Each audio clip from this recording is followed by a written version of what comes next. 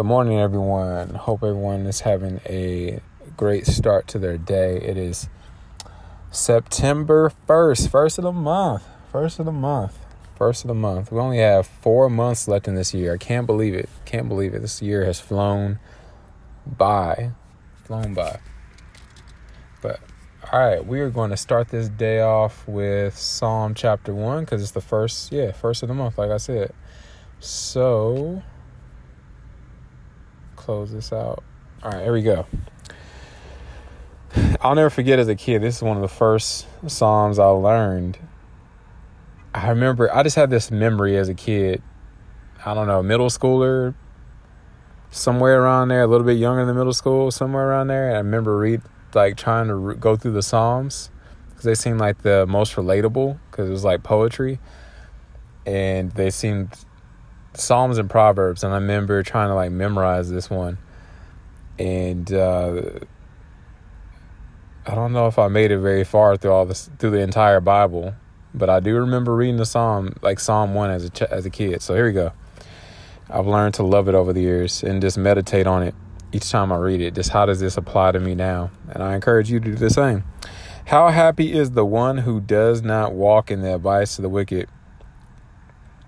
And as I like to do, I'm going to pray through this. Lord, help us to not walk in the advice of the wicked and find delight and happiness in that. Not walking in the advice of the wicked, or standing in the pathway with sinners, or sitting in the company of mockers. Help us not to do that, Lord.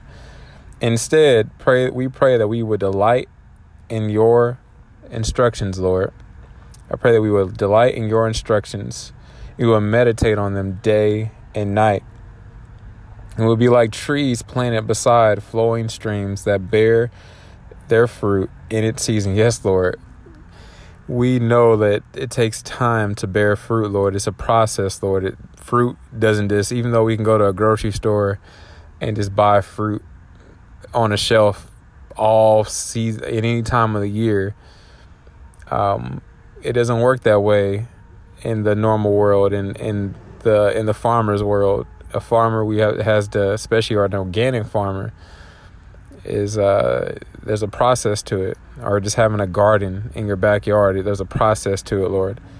And we know, help us. We want to bear fruit in the right season, Lord. There's so many things that I'm praying for and yearning for and desiring, Lord, but they'll be no good to me if I bear that fruit and it's picked before it's ripe, before the season that is supposed to come.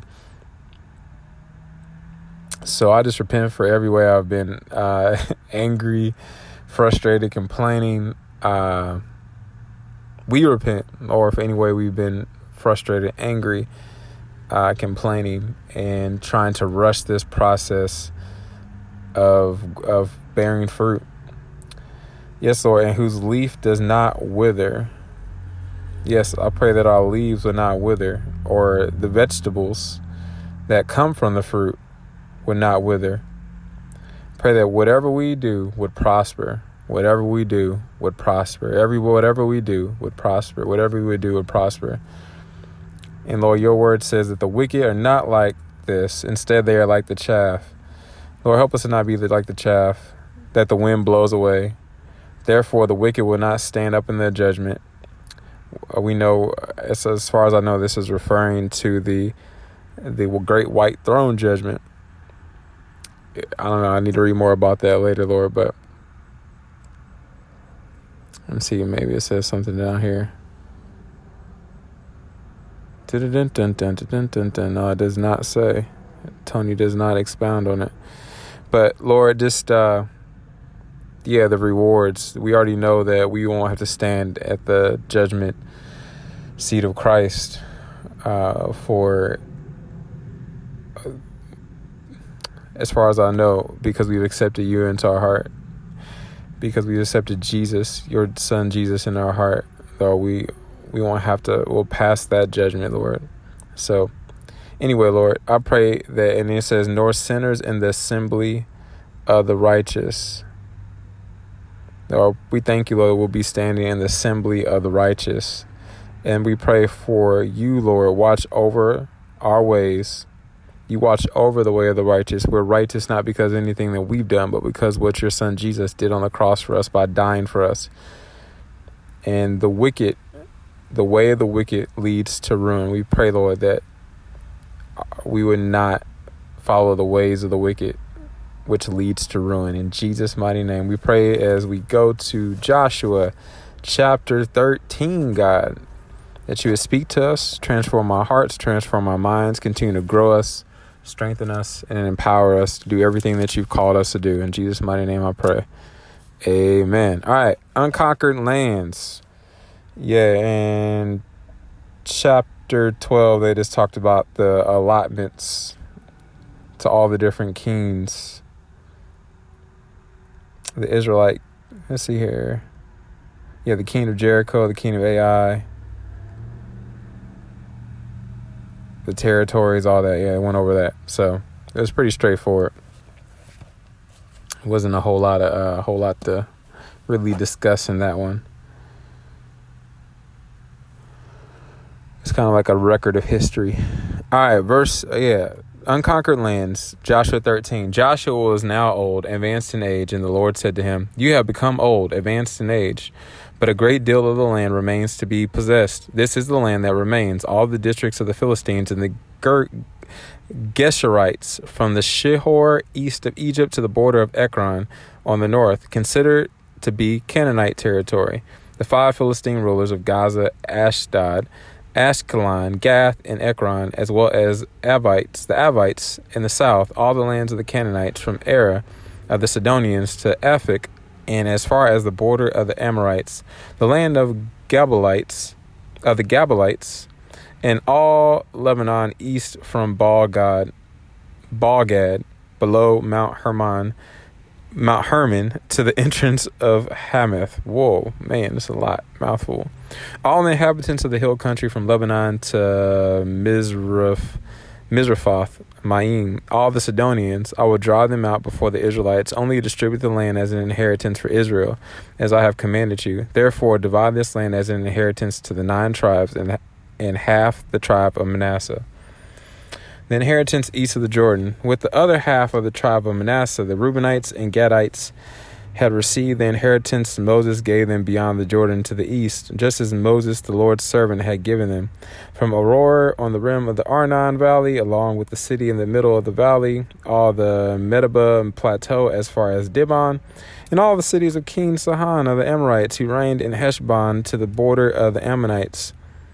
Also Gilead and the territory of the Geshurites and Maccathites, all Mount Hermon and all Bashan to Salakah, the whole kingdom of Og and Bashan, who reigned in Ashtaroth and Edrei, and he was one of the remaining Rephaim. I think that's how you say it. All right, Moses struck them down and drove them out, but the Israelites did not drive out the Geshurites and Maccathites. So Geshur and Maccath still live in Israel today. He did not, however, give any inheritance to the tribe of Levi. This was their inheritance, just as he had promised, the offerings made by fire to the Lord, the God of Israel.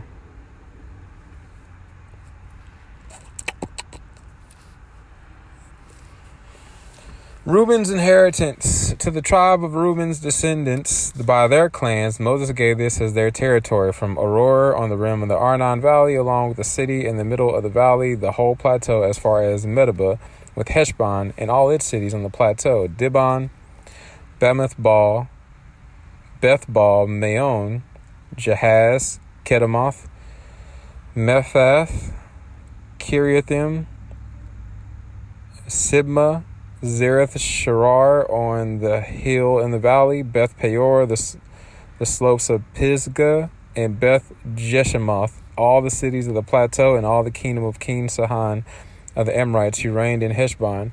Moses had killed him and the chiefs of Midian, Evi, Rechem, Zur, Hur, and Reba, the princes of Sihon who lived in the land, along with those the Israelites put to death. They also killed the diviner, Balaam, son of Beor, with the sword. Yeah, I remember Balaam. That's the dude that struck his donkey and had that, was hired by Balak to curse the Israelites. And then, he refused to curse them, but he did give Balak advice on how to take them down by enticing them to sleep with prostitutes and worship that's how they would worship other gods. Anyways, go back and read that story about Balaam and Balak. Gad's inheritance, verse 24, to the tribe of the Gadites by their clans, Moses gave this as their territory: Jazer and all the cities of Gilead, and half of the land of the Ammonites to Aroer near Reba, from Heshbon to Ramath Mizpah and Betonim, and from Mahanaim to the border of Debir in the valley, Beth Haram, Beth Nimrah, Succoth, and Zaphon, the rest of the kingdom of King Sihon of Heshbon. Their land also included the Jordan and its territory as far as the edge of the sea of Chinnereth on the east side of the Jordan.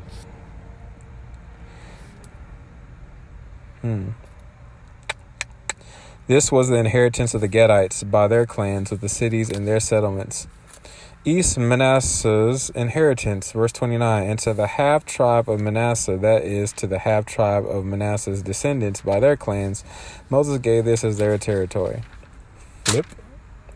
From Mahanaim through all Bashan, all the kingdom of King Og of Bashan, including all of Jair's villages that are in Bashan, 60 cities, but half of Gilead, 60 cities, but half of Gilead, and Og's royal cities in Bashan, Ashtaroth and Edrei, are for the descendants of Machir, son of Manasseh, that is, half the descendants of Machir by their clans. These were the portions Moses gave them on the plains of Moab, beyond the Jordan, east of Jericho. But Moses did not give a portion to the tribe of Levi. The Lord, the God of Israel, was their inheritance, just as he had promised them. I love that. The Lord, the God of Israel, was their inheritance, just as he had promised them. What if somebody told you, like, what if your parents were billionaires? It's technically our Father in heaven, the creator of the universe, God, Father, Son, Holy Spirit. They are, more than billionaires. There's not even a denomination that we can create here on earth that would match the amount of wealth that God has, because he is the creator of it all. I was just reading that in Psalm 115. Yeah. Go and read Psalm 115. I was reading it last night. It was good, talking about other gods and man that worships. Anyway, these little gods that don't compare, and the creations of the wealth that is created by these little gods and these people. Anyway, it doesn't match God. And all right, where was I going with that? Yeah, imagine if you had your earthly parents, though, were billionaires, millionaires, and they were like, hey, you can either have this $1 million that I have set aside for you in an estate, or you can just have God. Like, that's it. Those are your two choices for eternity. And I don't know, I just had that thought, like, God is your inheritance. Our natural minds automatically like, well, can I have both? Like, why does it have to be either or? Like, our natural minds, that's what it would be like. Or just like, yeah, God is, we always think about the temporary now, like our needs. I'm already spending that $1 million in my head. But it's like, for eternity, the best choice would be God. And so, yeah, so you just had to live making your little $20,000, $30,000 a year, and being content until you checked up out of here, and God was your inheritance that you got when you're done. I don't know. There's so many ways you could go with that, but here we are, the Levites, this God of Israel, that was their inheritance. There's something beautiful about that.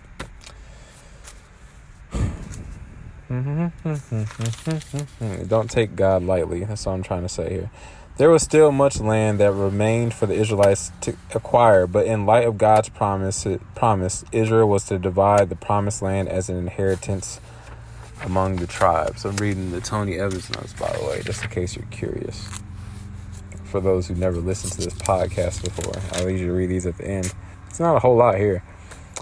The only tribe that did not receive an inheritance of land was Levi. This is because the Levites had been chosen by God to perform the work of maintaining the tabernacle and later the temple, and providing priests to do the work of ministry. When the Israelites brought offerings to the Lord, a portion will be given to the Levites to provide for them. All right, pretty straightforward. Let's go and hop on this Romans road of salvation. For those who don't have never accepted Jesus in your heart, go ahead and just follow along, and then I'll close it out. It'll make sense in the end. So Romans 3:23 says, "For all have sinned and will come short of the glory of God." Romans 6:23 says, "For the wages of sin is death, but the gift of God is eternal life through Jesus Christ our Lord."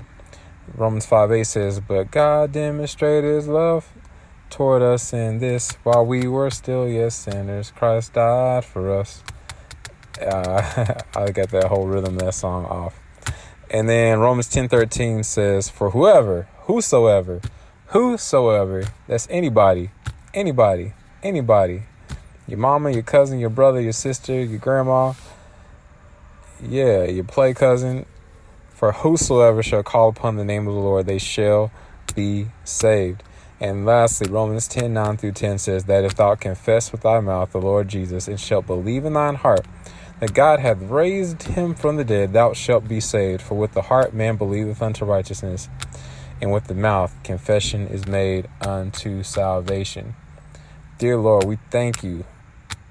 We thank you for those that are about to repeat this prayer and say, "Dear God, I know I'm a sinner. I know my sin deserves to be punished. I believe Christ is the Son of God who died for me and rose from the grave. I want to turn away from my sin and trust Jesus Christ alone as my Savior. Thank you for the forgiveness and everlasting life, eternal life I can now have through faith in Jesus. In Jesus' mighty, precious, amazing, glorious name we pray. Amen." So if you said that prayer, welcome to the family. I pray that you would find a good church, whether that's, hopefully it's in person or online, or in your own house, your neighbors, your families, just some Christians that, hopefully some more mature Christians who've been walking with the Lord for a while, that can help you, encourage you, strengthen you, mentor you, disciple you, and even talk to you more about baptism, which doesn't save you, but it's just the next step in the process of outwardly expressing the expression of your old man going down into the water and you coming up a new man or woman.